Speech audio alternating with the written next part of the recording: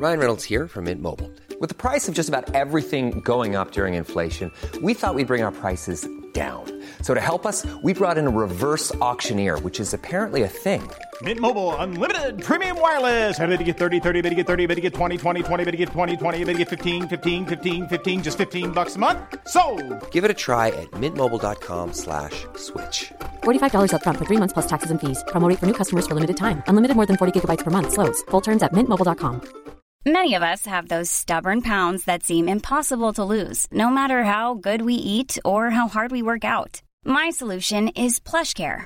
PlushCare is a leading telehealth provider with doctors who are there for you day and night to partner with you in your weight loss journey. They can prescribe FDA-approved weight loss medications like Wegovy and Zepbound for those who qualify. Plus, they accept most insurance plans.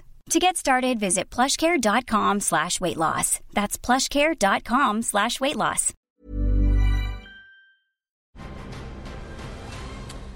Housekeeping alert. Hello, this is Seb Patrick from off of Cinematic Universe. That is the podcast that you're about to hear. The podcast that you're about to hear, just in case you don't read the blurb or anything else that goes with it, is being released somewhat later than we recorded it. It was recorded a couple of weeks ago from the time of release. It was been delayed by various reasons, not least the fact that we had the Stan Lee special come in between before we'd had a chance to actually release this one that we'd recorded. And even when we recorded this episode, we were catching up belatedly on news. So I think at this point we're in late November doing a mini-sode about news that is probably mostly from late October. So apologies for that, but just in the interest of completeness, because we did spend a good hour or so recording it, and there are various bits of news in there, I can't even remember what they are, that you may still want to hear our takes on. So with that in mind, please listen to and enjoy this mini-sode, and apologies for the delay. I'm recording this literally just before we go to record our Rocketeer episode, which I'm sure will come out a lot quicker, hopefully before the end of the month. So you've got that to look forward to, but in the meantime, here is a very belated catch-up mini-sode.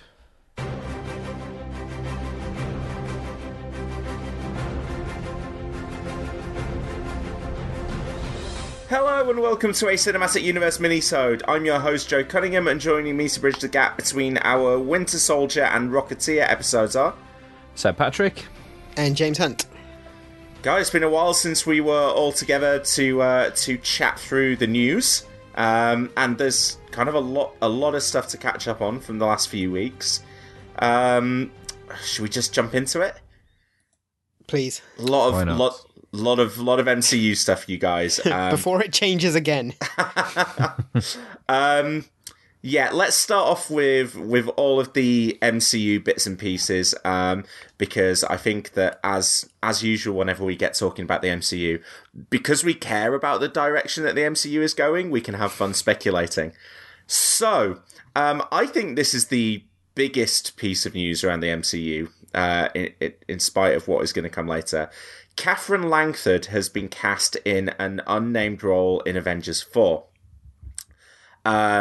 I don't know if either of you guys are familiar with Katherine Langford. She was one of the stars of the Netflix series 13 Reasons Why, and she was in Love, Simon earlier this year, which is a good movie that's very nice. And she's kind of a young, attractive actress, like in her early 20s, who they've bothered to announce the casting of. So it feels like, and I don't know whether you guys would agree, that maybe she has a young Avenger role in her future. I mean, are you talking about somebody whose name might rhyme with Bait Bishop? I mean, no one else springs to mind, right? You're assuming she's a named character. Yes, I am. The point I want to make about this casting is this is a role that has essentially been created in the reshoots at the end of the film. So yeah, we assume. Yeah, we're talking very minor. Yes, but I think she's a notable enough actress who's kind of a nice point in her career right now that I'd be surprised if it wasn't something significant. And actually, a character in a lineup of a Young Avengers team would make a whole lot of sense, wouldn't it? Yeah. Well, we've been convinced for a while that we are going to see a jump to a scene in the future, and there is either a young Avengers team or a future Avengers team with young people in it. Yeah. So, that's where we're expecting to see Cassie Lang, isn't it? So yeah, that's where the rumour comes from, really, isn't it? It's that we're expecting to see an older Cassie Lang. And we've been expecting that since some casting news broke like a year or so ago. It was a while ago, yeah. Yeah. I mean, this is what sort of makes me skeptical, though. Because they knew a year ago they were having Cassie Lang aged up in this movie, and then they've suddenly gone, oh, let's put a whole team around her. So the way I see it, James, is almost like, the photographs of Janet Van Dyne in the first Ant-Man movie. Like, so the MCU knows that character is coming up. Maybe you'll see her with her head, or with her back to the camera. Or a giant hat over her face. Or they go, oh no, actually, we've got our casting sorted. It is Catherine Langford, and now, please turn around, Kate Bishop, and look at the camera. This is destined to be now. She'll be like, I don't know, she's been recast as the waitress from the first Avengers movie or something. Shall I tell you my alternate theory? Ooh, I like alternate theories, yes. I think she's probably too big an actress for my alternate theory, but my alternate theory is that now that Guardians 3 has gone on the shit heap, and Dave Bautista has publicly said he's out if James Gunn's out, I think Drax is going to die, and I think as he dies, he's going to meet his family, and she's going to be his daughter. And his daughter is, what's the character? Moondragon, is that right? Or is it someone else? Moondragon is Drax's daughter, but I think it won't be, I don't think it's going to be Moondragon. It's just going to be his wife and children will be there. I think another reason why, maybe we can find 13 reasons why we think Catherine Langford could potentially be Kate Bishop, is that there have been rumours online this week about one of the Disney streaming platform TV shows being in development being one where Clint Barton trains a young Archer to the point that it could literally be a direct adaptation of the Fraction. Can I just say how much I like the idea of, all right, Jeremy, we know we haven't given you much to do and we keep not having you in the films. Can you just come back and train your replacement for a few scenes?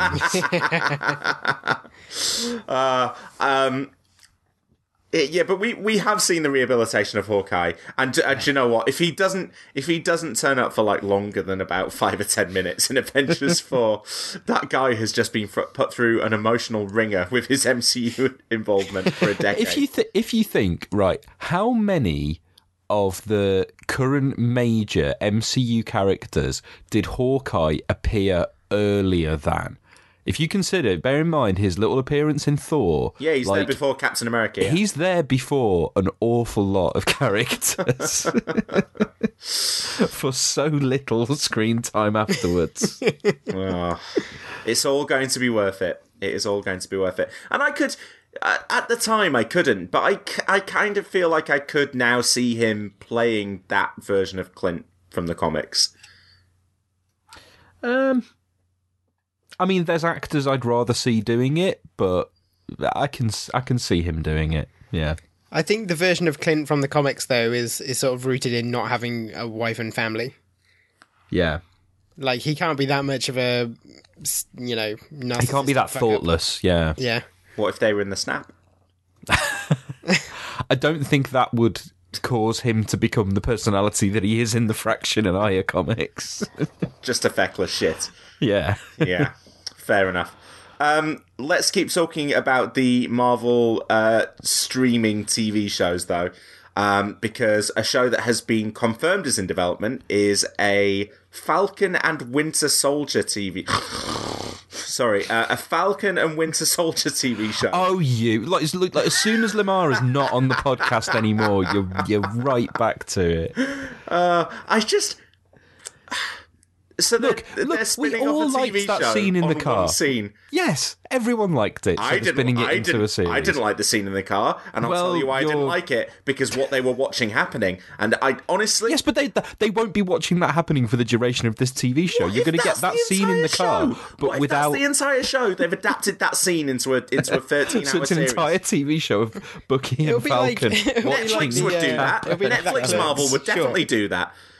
It'll be like that Clerk short where he's like, what would you do for a flying car? Come on, that's one of the best things Kevin Smith's ever written. I know. So yeah, I mean, those two characters had a couple of scenes together in Civil War. They've got airport stuff as well, don't they, I guess? And yeah, so look, we specifically talked on our Winter Soldier podcast about how Falcon hasn't been given enough of an opportunity to actually develop in his own right and get his character to come out a little bit more. And then they're giving you this, and you're turning your nose up at it. Yeah, but why am I turning my nose up at it? Because it's Bucky. Falcon and also what is it going to be? Falcon and White Wolf? Is that his name now? No, that's just an Easter. Like, he's not going to be called White Wolf. All right. Joe, that whole persona, Joe, I've got a premise for you, okay? What is Bucky's shtick now? Like, what is his thing now that his memory is back? He's atoning for the crimes he committed as the Winter Soldier. So, Bucky dies in Avengers Forever, and the TV show is Falcon and Bucky (deceased), and he's a ghost. How about that? It would explain the expression. So I mean, yeah, these are all the kinds of characters though that I expected after that initial announcement of Loki and Scarlet Witch TV series to be coming to TV. So that if Hawkeye is another character, Falcon and Winter Soldier together, it is basically who is a big deal in the MCU but will never get their own movie. Yeah, it's the characters we'd like to see more of, but who won't carry their own film. Kat Dennings. Scarlet Witch. I think stealthily, the big news out of this is anyone thinking, oh, I wonder whether anyone else will pick up Captain America's shield after Chris Evans departs. It kind of scuppers that, doesn't it? Because you're not going, Sebastian, Anthony, you go off and make that TV show and we'll totally make you the lead in a movie 2 years from now where you are Captain America. It's not happening. They've missed the window with both those characters to develop them to a point where they could be the guy who either of them could be the guy who picks up the shield. Bucky is just not that character, and Sam hasn't been around enough. I think Sam could have been if they'd given him more. The direction they went in with Bucky, even in just Winter Soldier alone, that Bucky is different enough from comics Bucky / Winter Soldier. Like, comics Bucky / Winter Soldier had a realistic enough arc towards becoming Captain America, and I don't think they ever pitched Bucky right. And also, I like him, but Sebastian Stan is not right to take up that role at all. No, absolutely not.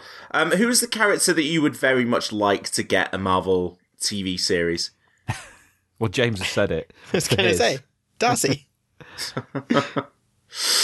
I think that her time in the MCU is maybe done. I think she's too heavily tied to Natalie Portman, unfortunately. I'd kind of like to see an MCU space show. You know, like an MCU space show in the Farscape mold. Like, I don't know, just like spin off one random Guardian, or not even like one of the main members of the team. Kraglin. Let's have the adventures of Kraglin. I'd quite like to see the Feige-verse do a version of Daredevil and do Daredevil properly. You take that back. I will cut you. I'm really just saying that to wind up James. Daredevil, like, seriously, I'm not dragging us too far off topic, but of all the characters that Marvel have done on TV, Daredevil's the only one that I would want to put in the movies, and I include Agent Coulson in that. So, James, you've actually, watched I know what MCU character I want to see given a TV show, and it's Agent Carter Season 3. Oh, well, yeah, and I think we can all agree on that. James, you've watched all of Daredevil Season 3. Yes. I'm 6 episodes in. We think that we'll probably be bringing back the bonus episodes to talk about that in some way or another. But you are all on board. Best Marvel TV show yet, right? Yep. I enjoyed it a lot. It was like Daredevil season 1, only better. Was it better than Agent Carter season 2?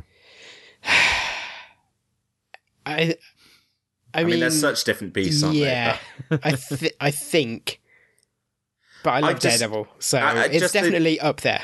The elements at the centre of Daredevil, and I am 6 episodes in and can't speak fully to it. I think that Netflix shows will always have pacing issues, but when the central elements are Charlie Cox as Daredevil, Vincent D'Onofrio as Kingpin, and I even like what they've done. I won't do any spoilers, but I also like what they've done with the introduction of a major character in this series.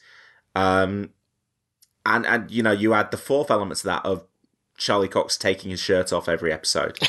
it is an entertaining watch. Let's stay on the topic of Marvel Netflix, because things are changing. A lot of things are changing at Netflix, and it feels like it's connected to all of this. This Disney They're changing from happening to not happening. Yeah, so, I mean, we've known for a while that Defenders Season 2 was unlikely. Iron Fist got officially cancelled, and then after a couple of statements from people involved in Netflix saying, yeah, no, we're a fan of what the Marvel TV shows are doing, don't panic, Luke Cage got cancelled a couple of days later. There is no news on whether Daredevil is planning a Season 4 or Jessica Jones is Season 3. I think we're expecting Punisher Season 2, but who knows beyond that. And Netflix are cancelling more and more shows. They cancelled American Vandal, which is like an Emmy-nominated, really critically acclaimed, and I think decently well-watched show on Netflix. And the reasoning seems to have been primarily it's made by a production company that aren't Netflix, and they don't own the rights to it, so it makes more sense to focus their money on content that they do own 100%. And also recently, Netflix have started syndicating their shows on US networks. BoJack Horseman has just started a syndication deal on an American station. So I wonder whether all of that plays into it. And I also wonder whether, and Seb, I know you were joking, but whether Disney could choose to eventually take this back catalogue or do something with these characters on their own service. It would be weird. Do you mean like to pick up the Netflix characters? Yeah. As in those versions, not to do new versions of characters that have been done by Netflix? No, I mean either pick up these versions and slap, like, maybe just put the back catalogue onto their own platform. I don't know how the rights deals work. Or if Netflix say, we don't want to make any more, and Disney go, well, actually, Daredevil still kind of works for us. Netflix aren't going to give up the rights to the...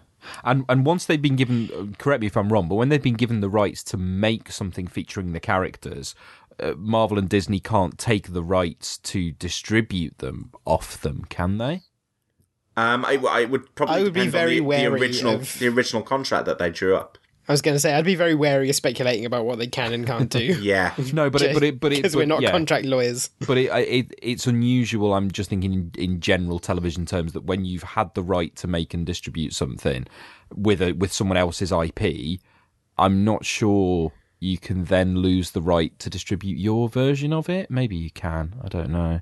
Maybe you can. I mean, the comics is littered with examples of, say, Dark Horse republishing comics that Marvel made under license. Yes, and I've got on my shelf next to me here Boom's collection of the Marvel Bill and Ted comics. There you go. So, if it can happen in comics, it can happen on TV.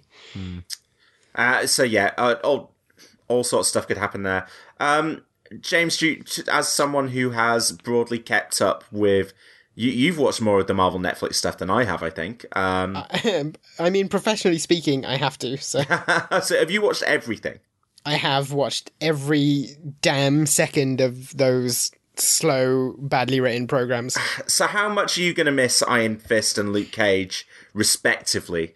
Because it feels like this kind of puts to an end like they're not cancelling Iron Fist and Luke Cage and then announcing a Daughters of the Dragon series or something like that. I feel like the only way that these characters will ever show up again is in cameos in existing shows. Yeah, I would agree with that. I think I'm sad we're not seeing another season of Iron Fist, because season 2 was so much better than the first, and the ending was had a lot of promise. Luke Cage, I'm less conflicted on, because I thought season 1 was half really good and then half just the absolute pits. Season 2 was more consistent, but never quite hit the highs of the first one either. You think, I mean, the first 6 episodes of Luke Cage with Mahershala Ali and Mike Coulter, and I think they got the casting spot on with Mike Coulter, and I think he was great in the first season of Jessica Jones as well. Yeah. But I didn't watch season 2 of Luke Cage, so I can't really go, I'm super sad that it's gone.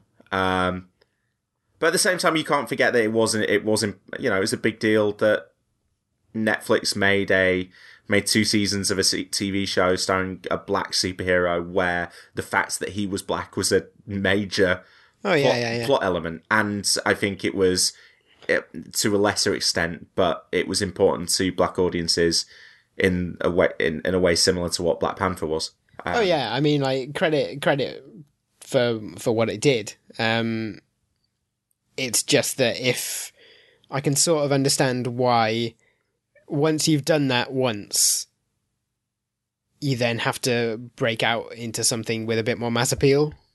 Yeah. And it sort of failed to do that. I mean, the rumor I've heard is that both of these shows, Iron Fist and Luke Cage, had a drop of 2/3 viewers in their second seasons. And so I can sort of understand why Netflix would look at that and go, well, there's no point making a third of either of those. Yeah. Well, and like I said, it seems like they're cleaning house a little bit and refocusing what they invest their money in. Yeah, and sure. Even Marvel IP, if they don't own it fully, and like I said, we don't know what's happening down the line. There was a rumor that like Marvel would take the shows away from Netflix once their streaming service launched, that about a year ago. Now, again, whether they can do that or not, but you can see, if there is any question in Netflix's mind, that if it is a 50-50 decision, they know which way that they need to tilt those decisions.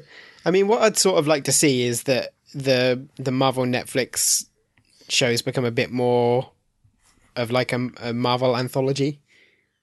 So like you do have those characters popping up more often than they currently do. Yeah. Like the Defenders, but you don't have to just put them together. Yeah, and then you don't have to always have happen. them all 4 in it, and you don't have to spend ages making excuses. Like, you do a Daredevil story and maybe Misty Knight's in it. Yeah, for like a 2 or 3 episode arc, something like that. Yeah, exactly. Unfortunately, that's not the way that these Netflix series are set up, but No. yeah. Okay, we'll flip back to the Marvel, the movie side of things now, and Kevin Feige was doing a Q&A, and he said a few things which I want to cover in order of least surprising to most surprising. Number 3, least surprising. Guardians of the Galaxy Volume 3 is on hold. And an untitled MCU movie has been removed from the release slate for 2020. So I think we can all put together which one that was. Yeah. I think actually the interesting question is, what is the other 2? I think the best bets, given what we've heard, is in active development, because obviously Spider-Man Far From Home comes in 2019. Mm-hmm. The best bets are Black Widow and Eternals, right? Oh, please not Eternals. Please. Which if Guardians is gone, and I think Marvel is probably wise to not try and rush a movie out. We know it's not going to be Black Panther. The only other sequel that I can kind of imagine is Doctor Strange 2 could be ready. Fast track Doctor Strange 2. Don't make Eternals. Or a Thor sequel, but I kind of wonder whether the reason Guardians is on hold is because they're going, right, we've got Thor, we've got Guardians, can we merge those franchises somehow? As Guardians of the Galaxy. Yes. I mean, yeah. The title's ready-made for you. So, yeah, but at the moment, I think it looks like Black Widow and Eternals. The problem with Eternals, right, is that it's just Inhumans with the serial numbers filed off. I mean, I think your problems with Eternals, James, are well documented. In that you have all of the problems. The medium, I would say, surprising news from the three things that Kevin Feige said was that an Avengers trailer will drop before the end of the year. And looks at calendar, we're in November. Within the next 8 or 9 weeks, you guys, we're going to get that trailer and, by extension, that title. I almost feel like now I wouldn't be so sure we're getting the title even when we get the trailer. Remember, we didn't know the title of Deadpool 2 when the first trailer came out. It was still an entitled Deadpool sequel at that point. What if they which is a better title than Deadpool 2. What if the title card comes up and it's Avengers 4 and below it is just dust? I wouldn't be unsurprised if they put out a trailer that was just an Avengers trailer and then it just had 4 at the end. Do you know what? I'm fascinated by how Disney are going to have to market their movies in the next few months, because, I mean, they've always had this to an extent that it's like, oh, could one movie be a spoiler for the other?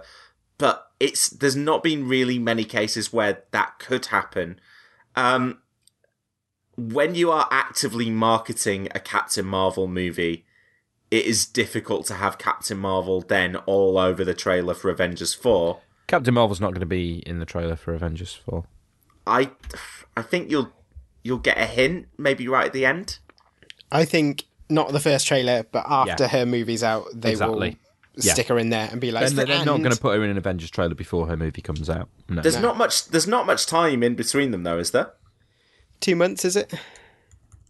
I'm just booting it up now. It's who knows? We'll come back to it. But then obviously they've got to market Spider-Man: Far From Home, which Spider-Man is dust right now.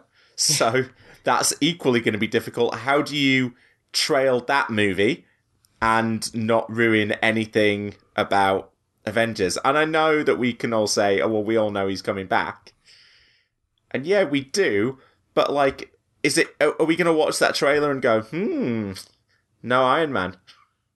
I think we're going to watch the Avengers trailer and be like, oh, I guess everyone's coming back to life then.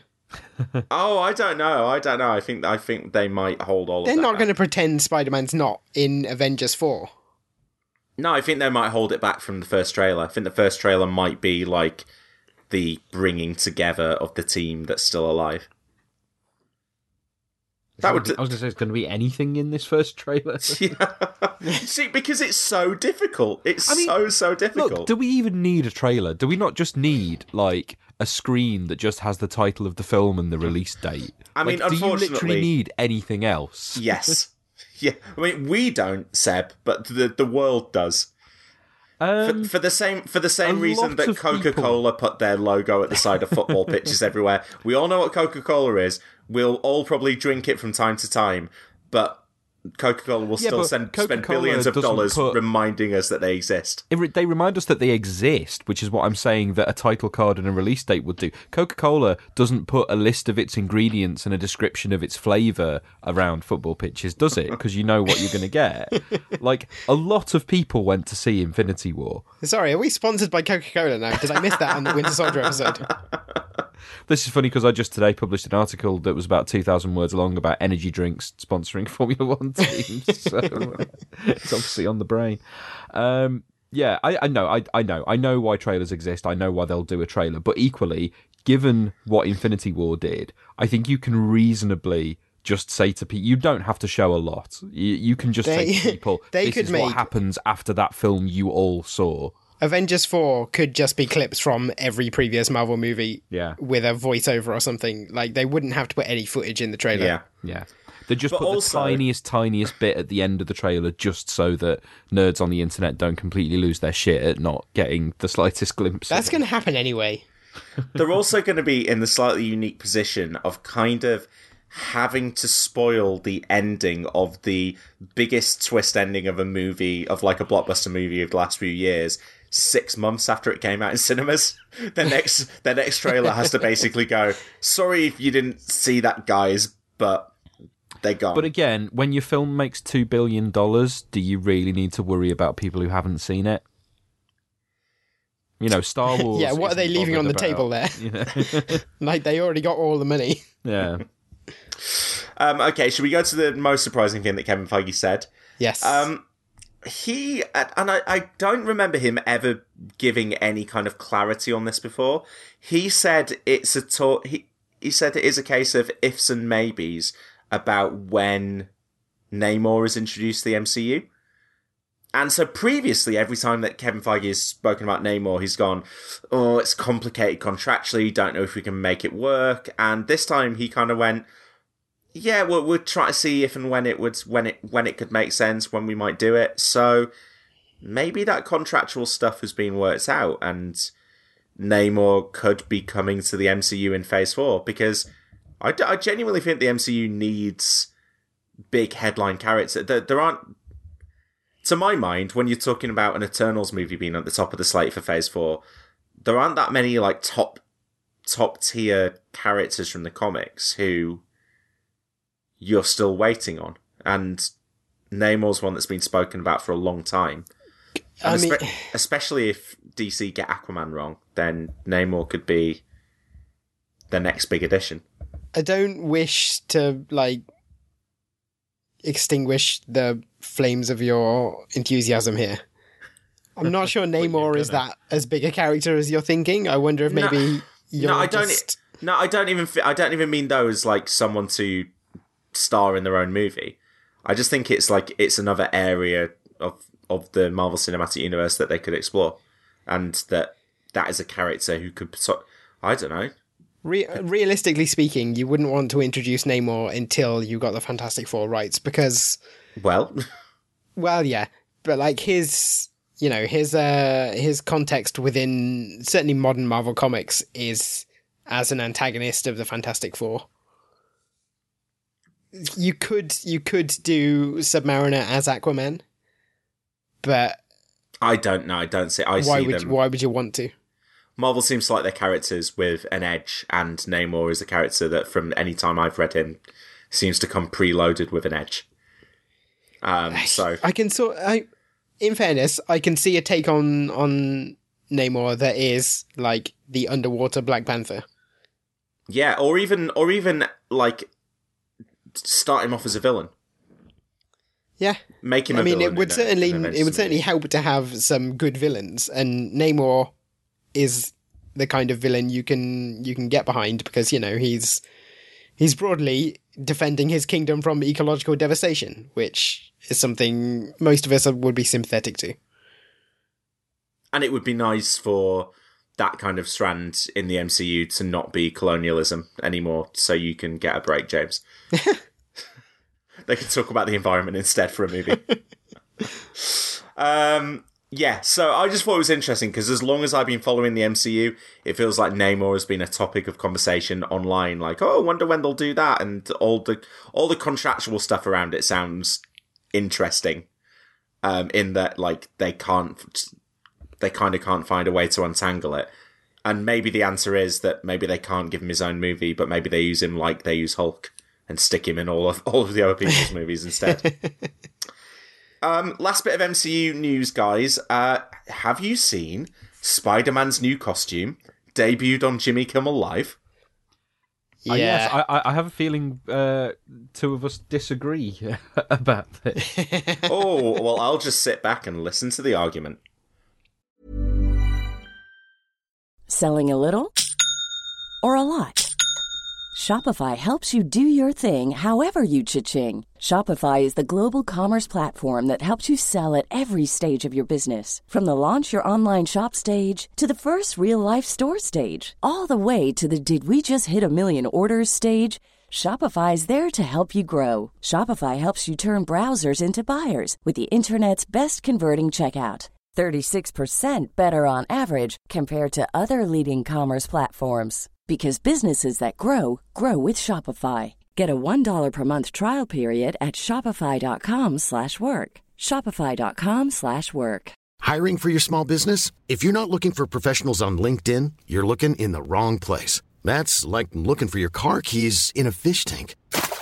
LinkedIn helps you hire professionals you can't find anywhere else, even those who aren't actively searching for a new job but might be open to the perfect role. In a given month, over 70% of LinkedIn users don't even visit other leading job sites. So start looking in the right place. With LinkedIn, you can hire professionals like a professional. Post your free job on linkedin.com/people today. Jewelry isn't a gift you give just once. It's a way to remind your loved one of a beautiful moment every time they see it. Blue Nile can help you find the gift that says how you feel and says it beautifully, with expert guidance and a wide assortment of jewelry of the highest quality at the best price. Go to BlueNile.com and experience the convenience of shopping Blue Nile, the original online jeweler since 1999. That's BlueNile.com to find the perfect jewelry gift for any occasion. BlueNile.com. I like it, but I don't like it. I understand, James, your reasoning for not liking it, I'm sure, but I have always liked the and Joe, I don't know if you've ever seen this, the Alex Ross unused Spider-Man movie costume design from the early 2000s. That's black and red, basically. I remember seeing it in Wizard magazine in the early 2000s and you know, back when Alex Ross was like the most exciting thing in comics, and thinking it was great. And this looks like that. So here's my question. Also, crucially, I don't like... While I think that Spider-Man obviously is still always best in the proper classic Ditko outfit because you can't improve on that, I don't like the Homecoming outfit. I don't think this is better than a proper Spider-Man costume, but I do think it's much better than the Homecoming outfit. I'll ask you the second question in a minute. What's wrong with the Homecoming outfit? It's too busy. It's like the it's not as bad as the first Amazing Spider-Man one, but I don't like all of the bits of extra black bits and lines and stuff. I think they're unnecessary.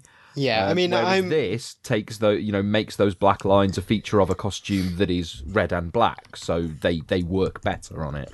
To be fair, I think the Homecoming Spider-Man outfit is probably like one of the least good versions of the Spider-Man outfit. Apart from the eyes are brilliant. Yeah, the eyes are great.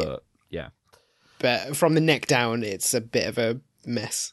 I mean, it's like what they did in Amazing, which is they went, well, we've got to do something to earn our money here, so let's put some. We've got to sell some action figures, so let's change it. Yeah. I've never had a problem with it. The only time that anyone's ever needed to add anything to a Spider-Man costume to make it work in films is adding the James Aitchison raised webbing on the Raimi outfit. Love that raised webbing, you guys. But why the black? I think I'm closer to James, and I don't have any reason behind this. So I'd already seen the set photos because I see that kind of stuff online. I will say, without us needing to discuss it on the podcast, by the way, if anyone wants a proper spoiler for Infinity War, there are some set photos out there that you can go and look at now. So just Google those. We won't discuss them now unless it pops up actually in news. But yeah, I saw the black costume in the set photos. I don't know. It doesn't work for me, and I couldn't tell you why. But also, I kind of feel like the Homecoming costume never really worked for me when I saw it outside of the context of the movies, and when I saw it in the movies, I thought, oh yeah, it kind of fits the style of what they're going for here. But why would Spider-Man change? Is he mourning? Would it be that direct? Why? Otherwise, why have a black suit? Joe, I'm going to say something that might make you warm to it. Maybe it's a symbiote. Oh no, I've got no interest in symbiotes unless they're Tom Hardy. Yes, but maybe it's a symbiote linking Tom Hardy to this universe. No, again, as much as I love Tom Hardy, stay over there doing your weird stuff and don't let it impact the MCU. Yeah, I don't know. For me, like the Spider-Man suit needs to be about as simple as possible. And when I look at this one and see like the weird gloves with the like highlight fingers, and it's just like Peter Parker wouldn't waste his time on that shit. He'd just put some gloves on. That's another thing that I like, because it does. Sorry, I'm just looking at it again.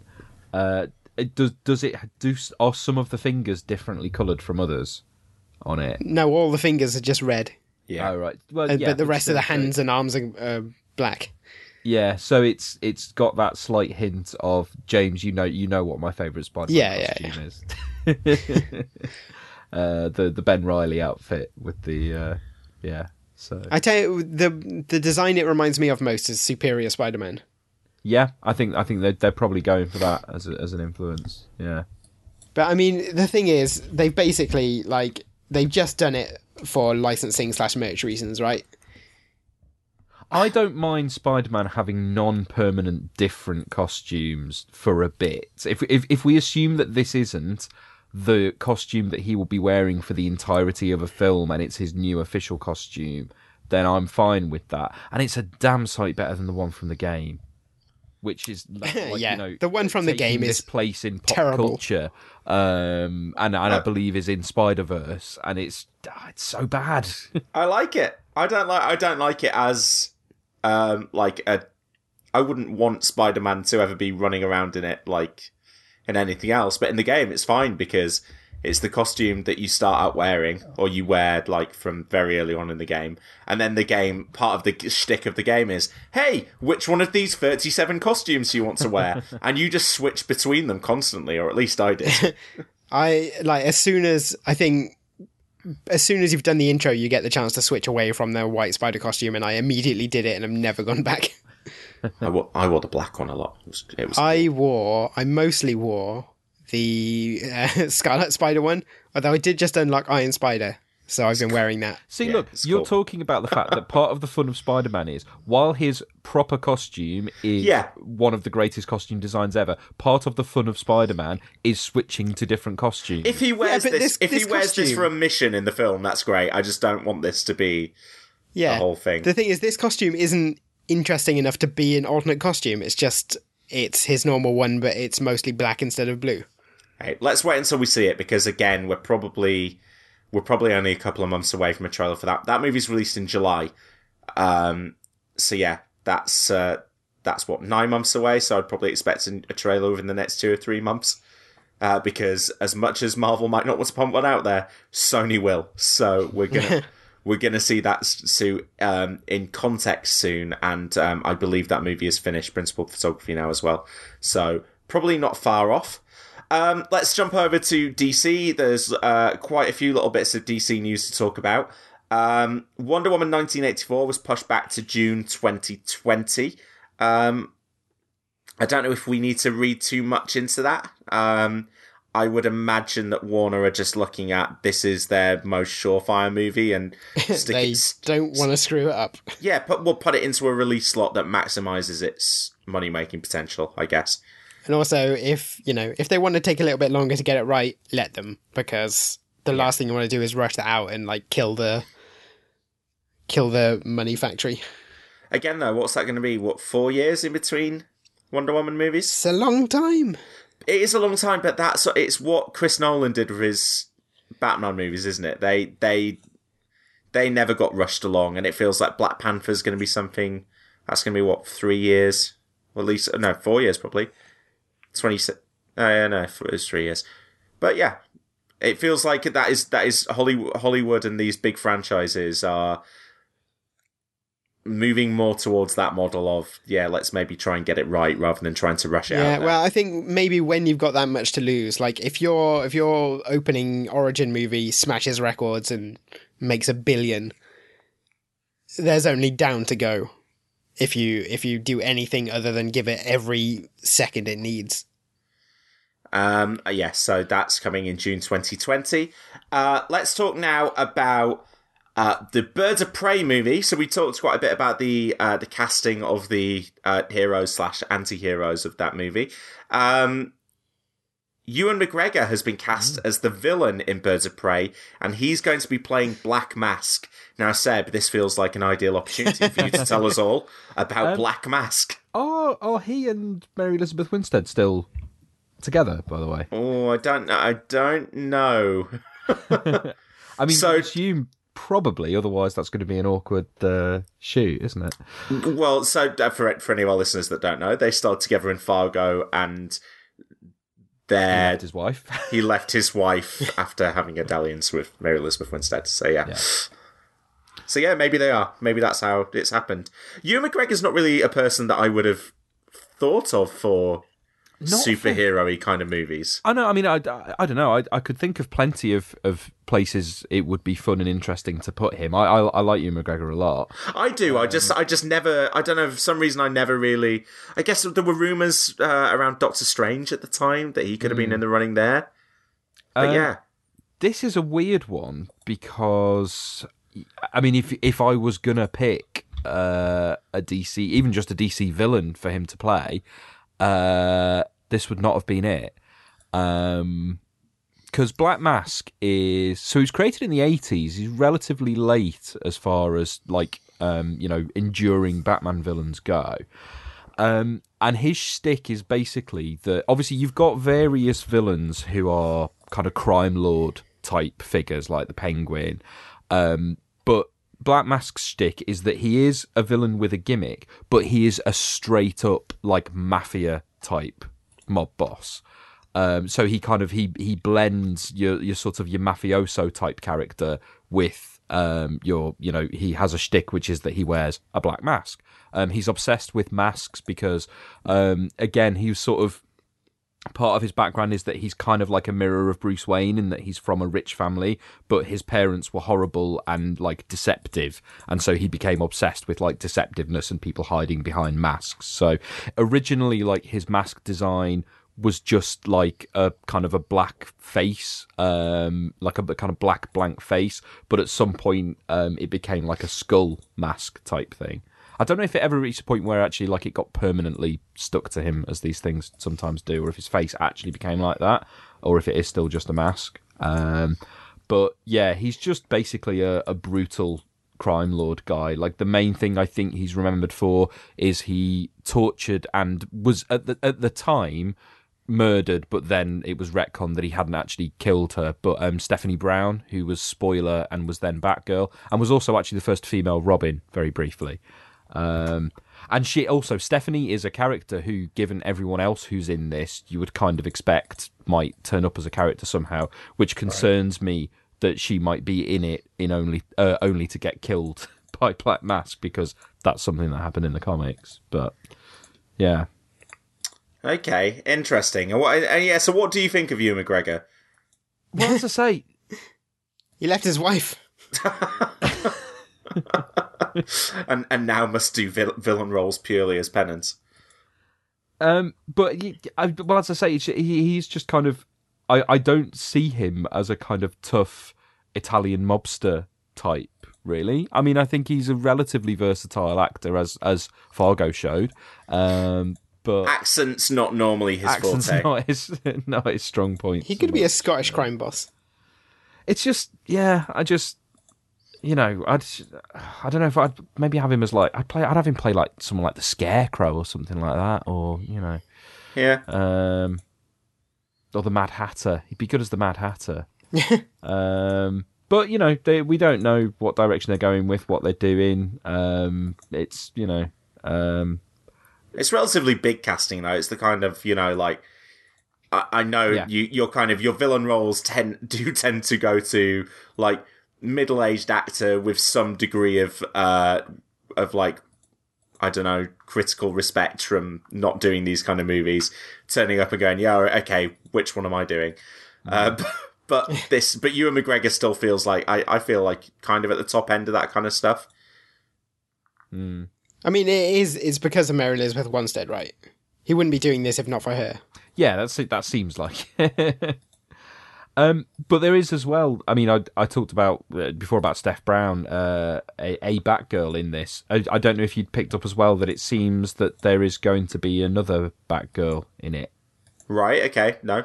I don't know how confirmed it is, although, again, I'm looking at... There's a quote from... what's the director's name? Kathy Yan, saying that there is a character who is half Asian, which I believe is an implication that Cassandra Cain is in the film. And people seem to be speculating that she is going to be in it. There's a synopsis from IMDb, but it is IMDb, so, take it with a pinch of salt. Could have been written by anyone.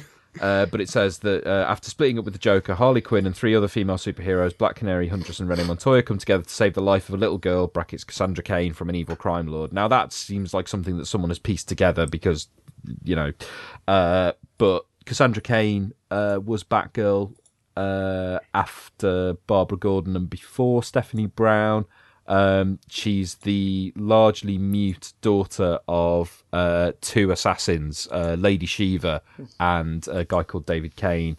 And yeah, she's trained by like the League of Assassins. I think they're called the League of Assassins in the comics rather than the League of Shadows.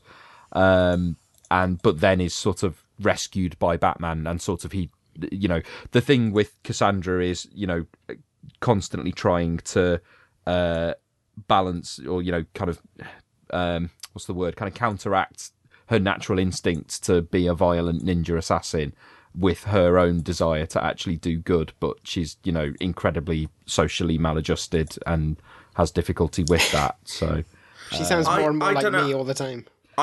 She's a lot of people's favourite Batgirl. I had in my head that Cassandra Cain was going to be in this, but I don't know whether that's because maybe it was already said. Yeah, maybe but I could be getting confused between Batgirls. Yeah. Okay, let's move over to. We can zip through a lot of these, but there's various little tidbits for casting on DC TV shows. Seb, I don't know if this is one for you. Virginia Madsen has been cast in Swamp Thing as Maria Sunderland. Is that interesting? Are we interested in... I like Virginia Madsen. It's a shame that her career has come to appearing in DC Universe TV shows, but... I have no idea who Maria Sunderland is. Apparently she's like the wife of a villain or something. And they haven't the thing with Swamp Thing is, like... I still don't believe it's going to get made. It doesn't feel like... They could be doing anything with Swamp Thing. Like there's so there's so many different ways you can go, from the Swamp Thing cartoon that had Wild Thing with the lyrics changed to Swamp Thing as the theme tune, or the Alan Moore run. Just looking up. Oh, okay, so Avery Sutherland, who this character is apparently the wife of, is involved somehow in the origin of Swamp Thing and Alec Holland. And looking at this art, this draw, while it doesn't say that he's created by Alan Moore, this piece of art looks very much like John Totleben. So I think he is from the Moore and Totleben run. Okay, so maybe we have found a jigsaw piece here. Maybe this show is going to be more Alan Moore than it is going to be anything else. I mean, not judging by this description, to be honest. No. Well, okay, so this is what I'm reading on Deadline, which is the story about her being cast. Swamp Thing follows Abby Arcane as she investigates what seems to be a deadly swamp-borne virus in a small town in Louisiana, but soon discovers that the swamp holds mystical and terrifying secrets. When unexplainable and chilling horrors emerge from the murky marsh, no one is safe. Madsen will play Maria Sutherland, who traded in her privileged upbringing for the swamps of Moray when she married local business magnate Avery Sunderland, not yet cast. But Avery's lifetime obsession with the swamp has driven a wedge between him and Maria. Her poised existence is shaken further when the return of Abby Arcane reawakens a deep grief over the loss of Maria's daughter Shauna, drawing her into the dark supernatural mysteries emerging from the swamp. That sounded so boring, I almost wanted them to add Winter Soldier to it, just to spice things up. It certainly doesn't sound like it's going to be Alan Moore's metaphysical meditation on the nature of self, which is kind of what his comic version was. So. And maybe it will cross over with Titans. We never know. I think the last time I mentioned the TV show that I'm about to mention, I said we would never talk about it on the podcast again. in all likelihood. But this news was just so weird that I thought that we've got to talk about it briefly. Pennyworth has cast its villains, and they are going to be played by Jason Flemyng and Paloma Faith. He's playing Lord Harwood, and she's playing Bet Sykes. The show is also just is casting a young, I believe a young Bruce. I don't know. Maybe I'm getting confused there. Hey, anyway, but Jason Flemyng and Paloma Faith, what's going on? Has Paloma Faith acted at all? I don't know. Or alternatively, has she ever not acted? I see what you've done there, James. In fact, I've just clicked onto her IMDb. She was in Saint Trinians and The Imaginarium of Dr. Parnassus. She's got like 17 credits on IMDb, and it looks like little appearances here and there and things, but not known as an actress. And for any of our American listeners, I don't know how well known she is in the States, but she's a British pop star, basically, who is, I would say, famously quirky. Is that fair? Yes.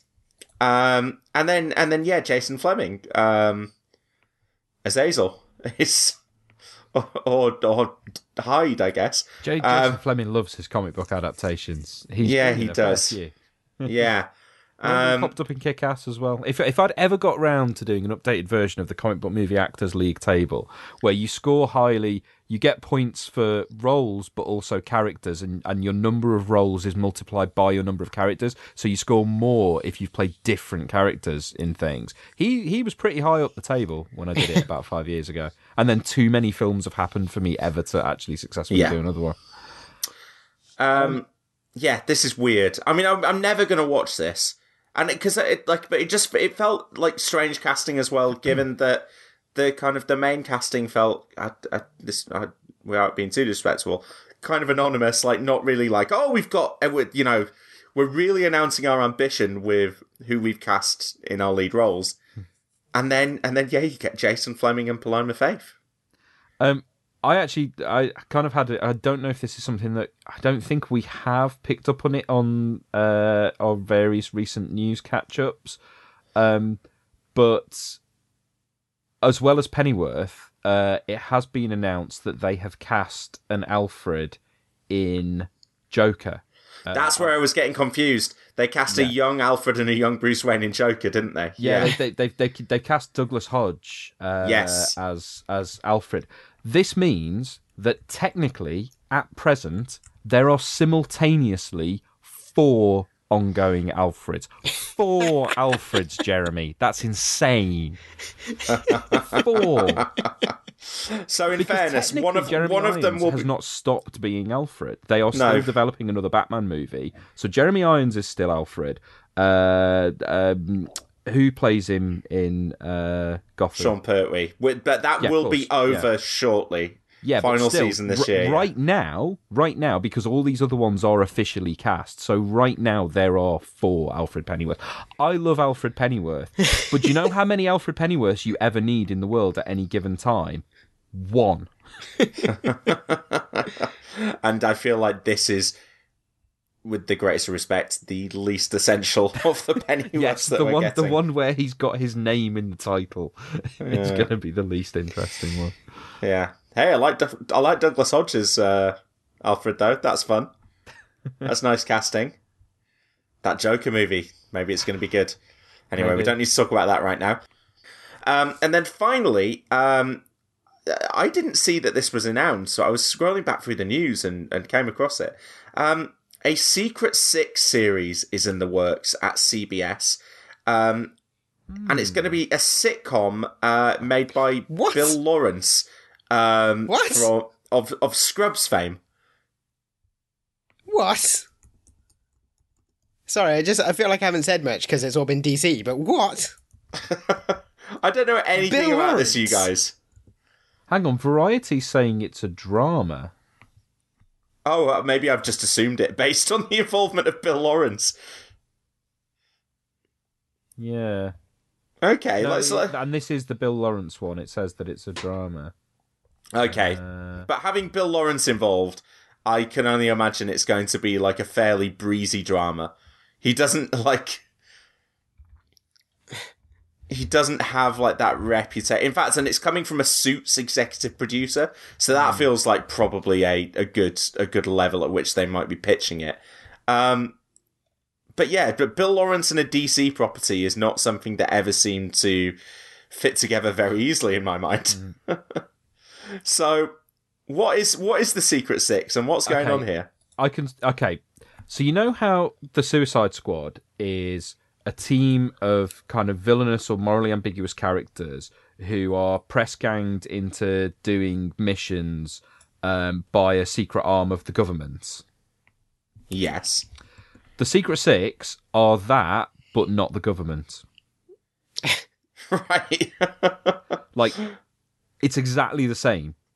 Now, it's not unintentionally exactly the same. That, you know, the Secret Six were created by Gail Simone out of the wake of Infinite Crisis, and it was basically she wanted to create something that was kind of the same, essentially the same premise as Suicide Squad, and then there's even been crossover of characters between the two, and they have crossed over against each other, and also there are characters who've been in both. So it's not like this is a rip-off of the Suicide Squad. This is, for whatever reason, we can't do these characters as the Suicide Squad, so we're doing them as a different group called the Secret Six. But it is fundamentally the same premise. But it's a really good run, and there are some really good characters in it. It may surprise you that Catman had his reputation significantly rehabilitated by it, because Catman is just basically a lame Batman ripoff who's a villain. Wow. But in Secret Six, he was awesome, and Bane is in it for a while. Most of Bane's actually good character development that he got in the 2000s came in the pages of Secret Six as well. Okay. So there's nothing wrong with it as a concept. There's nothing wrong with the characters. Deadshot's actually been a long-standing member of the Secret. Deadshot is the main crossover between the two now that I come to think of it. But yeah, you know, there's nothing wrong with it. There's nothing wrong with the idea of doing it as a TV show. My quibble would be that people who don't know how good the comic is are going to just look at it and go, well, you're just ripping off Suicide Squad. You're just ripping off your own thing with this. I mean, it strikes me as something that probably won't happen for CBS as well. That just I don't see the fit there. And as much as I really do like Bill Lawrence. Bill Lawrence worked on, so his first show was Spin City. He then co-created Clone High with Lord Miller. Scrubs, obviously, his massive success. Cougar Town after that. Ground Floor was a really underrated and underseen sitcom that's like 2 seasons long, and I would recommend anyone seek it out. And then Undateable was his most recent show. And he's Did you watch all of Cougar Town out of interest? No, I never really got into Cougar Town. Okay, but I heard it got like better and better as it went on. It just never really escaped the reputation of its title. I was going to say, I think we watched about 4 seasons of it. It was okay, but again, completely hobbled by its bad title. Yeah. I've just realised something actually as well, thinking about the Secret Six. Supergirl, you said this is for CBS, right? Yes. And Supergirl was originally on CBS, wasn't it, before it moved to the CW? Yes. So the Secret Six were put together by a mysterious figure called Mockingbird, and you don't find out who they are for quite a while. Do you know who it turns out to be? Supergirl? Maxwell Lord. No, but not a million miles away. What were we just talking about? Luthor? Lex Luthor. Oh. Hey, maybe. But I don't think so. But maybe. That's the... If this show ever does happen, I don't see it happening on CBS. I could see the CW maybe showing some interest, or it falling back to the DC Universe platform. But yeah, can't see it happening at CBS. But I guess we'll see how far it gets in development. It probably doesn't bode particularly well for the show that the news broke and no one seemed to know about it. It reminds me a bit of like, you know, the Damage Control TV series, or... And what was the sitcom that they actually made a few episodes with Danny Pudi and Vanessa Hudgens? Oh, the insurance one. Yeah. I never watched that either. I watched the pilot. And even Secret Warriors is... New Warriors is apparently out there still without a home. These kind of shows don't tend to do fantastically well in terms of making it to the screen or staying on the screen when they get there. No. Okay, so that's all the news for this week, you guys. Okay, so this is the point at which we would normally get to our final section, the pitch. But it's a sad day, you guys. I think the writing has been on the wall for a while, but we have increasingly realised, especially when it came to this episode, and we knew that we were behind on maybe 3 or 4 pitches, but couldn't remember what any of them were. So there's not going to be any pitches on this mini-sode. Maybe we'll do them like as a special one-off at the end of the year or something. But yeah, it feels like the pitch has... It's been cancelled. The pitch has been cancelled. I'm glad to see we've all hit the same amount of respect for it that I have always had. I think if anyone wants to go back through every episode and tot up what the score currently sits at, I will send them a Cinematic Universe t-shirt. Yeah. I mean, I can only imagine that I'm probably winning, given how I tended to adjudicate. But yeah, we'll probably have a think about what might replace the pitch. But as well, given how infrequent not infrequent, but how irregularly the minisodes are coming around, which is kind of due to when news breaks and whether there's enough to talk about anyway in between the main episodes. It felt wrong to be kind of stacking them up and doing 3 on a show. And I mean, goodness knows whether you listeners are actually staying tuned to the end to listen to them anyway. So we will have a think about what might replace the pitch, and probably implement those changes as we get towards the new year. But R.I.P. the pitch. Hey, no one seems too upset about that. So that's it for this week's show. Don't forget that the next episode of Cinematic Universe will be covering The Rocketeer, and we've got a special guest joining us for that. And if you're enjoying the show, then please do subscribe on iTunes, Spotify, Player FM, Overcast, or your podcast app of choice. And you can support us on Patreon at patreon.com/Cinematic Universe. Put the t-shirts. You can get some t-shirts on redbubble.com. And Seb, selling like hotcakes, aren't they? I mean, they're selling like... Warm cakes. Yeah. I mean... I don't mind a warm cake.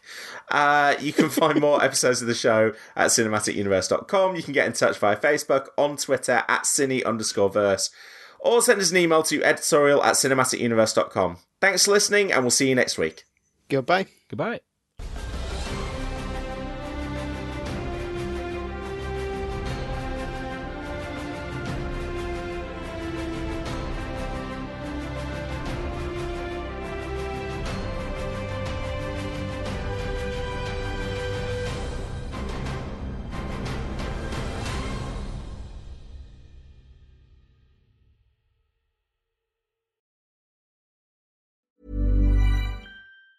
Mom deserves the best, and there's no better place to shop for Mother's Day than Whole Foods Market. They're your destination for unbeatable savings, from premium gifts to show-stopping flowers and irresistible desserts. Start by saving 33% with Prime on all body care and candles. Then get a 15-stem bunch of tulips for just $9.99 each with Prime. Round out Mom's menu with festive rosé, irresistible berry chantilly cake, and more special treats. Come celebrate Mother's Day at Whole Foods Market. Even on a budget, quality is non-negotiable. That's why Quince is the place to score high-end essentials at 50 to 80% less than similar brands. Get your hands on buttery soft cashmere sweaters from just $60, Italian leather jackets, and so much more. And the best part about Quince, they exclusively partner with factories committed to safe, ethical, and responsible manufacturing. Elevate your style without the elevated price tag with Quince. Go to quince.com/upgrade for free shipping and 365-day returns.